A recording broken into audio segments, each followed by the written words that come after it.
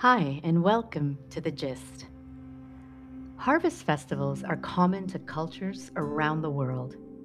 In Canada, the autumn harvest is a time when we're surrounded by fruits, vegetables, and a spectacular array of leaf colors. The chilly fall weather makes the warmth of loved ones that much more special, along with the smell of good food and the sound of crackling fires.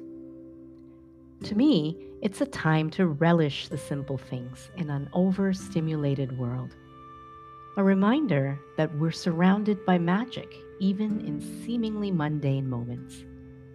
We don't need a lot of time, money, or spectacle to experience this wholesome feeling. Perhaps the children's author Hans Christian Andersen, who has written many magical tales, said it best. The whole world is a series of miracles, but we're so used to them that we call them everyday things. It's so easy to miss countless meaningful moments when we're lost in busyness.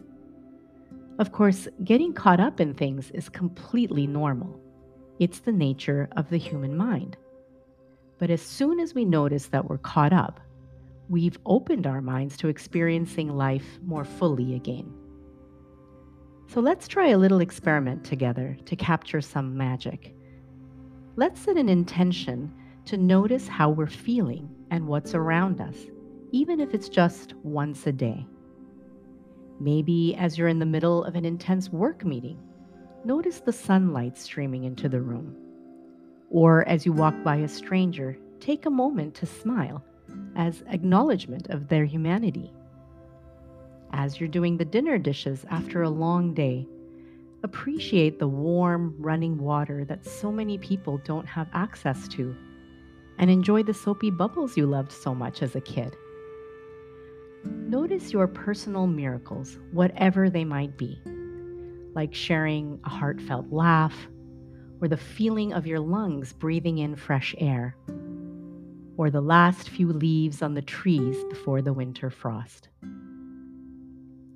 Cortland Dahl, a mindfulness researcher and founder of the Healthy Minds program, says the difference between mundane and meaningful is a matter of perspective. This is a profound realization because routine tasks become imbued with purpose rather than chores that feel burdensome. Cooking the evening meal becomes an act of nourishing our families. Exercising becomes an act of gratitude for our bodies. Cleaning our homes becomes an act of appreciation for a roof over our heads. Let's face it, maybe taking out the trash isn't one of our favorite things, but it has to be done, so we might as well do it with a smile. With time and practice, this can become our default outlook. It can leave us feeling much lighter than carrying around resentment about everything we have to get done, or going through our days in a blur. This is a wonderful orientation to life, both when things are going well, but even more so in the midst of adversity. No matter how bad a situation is, we can look for small things that are going right. Without negating the gravity of certain circumstances, we can look for opportunities to make things better and to learn from what's happening. If we can train ourselves to hold on to this perspective, we can also be more gentle with ourselves and more understanding of the suffering of others. Sometimes life can feel really big, and it is, but it's also full of lots of small things, one after the other, often done daily.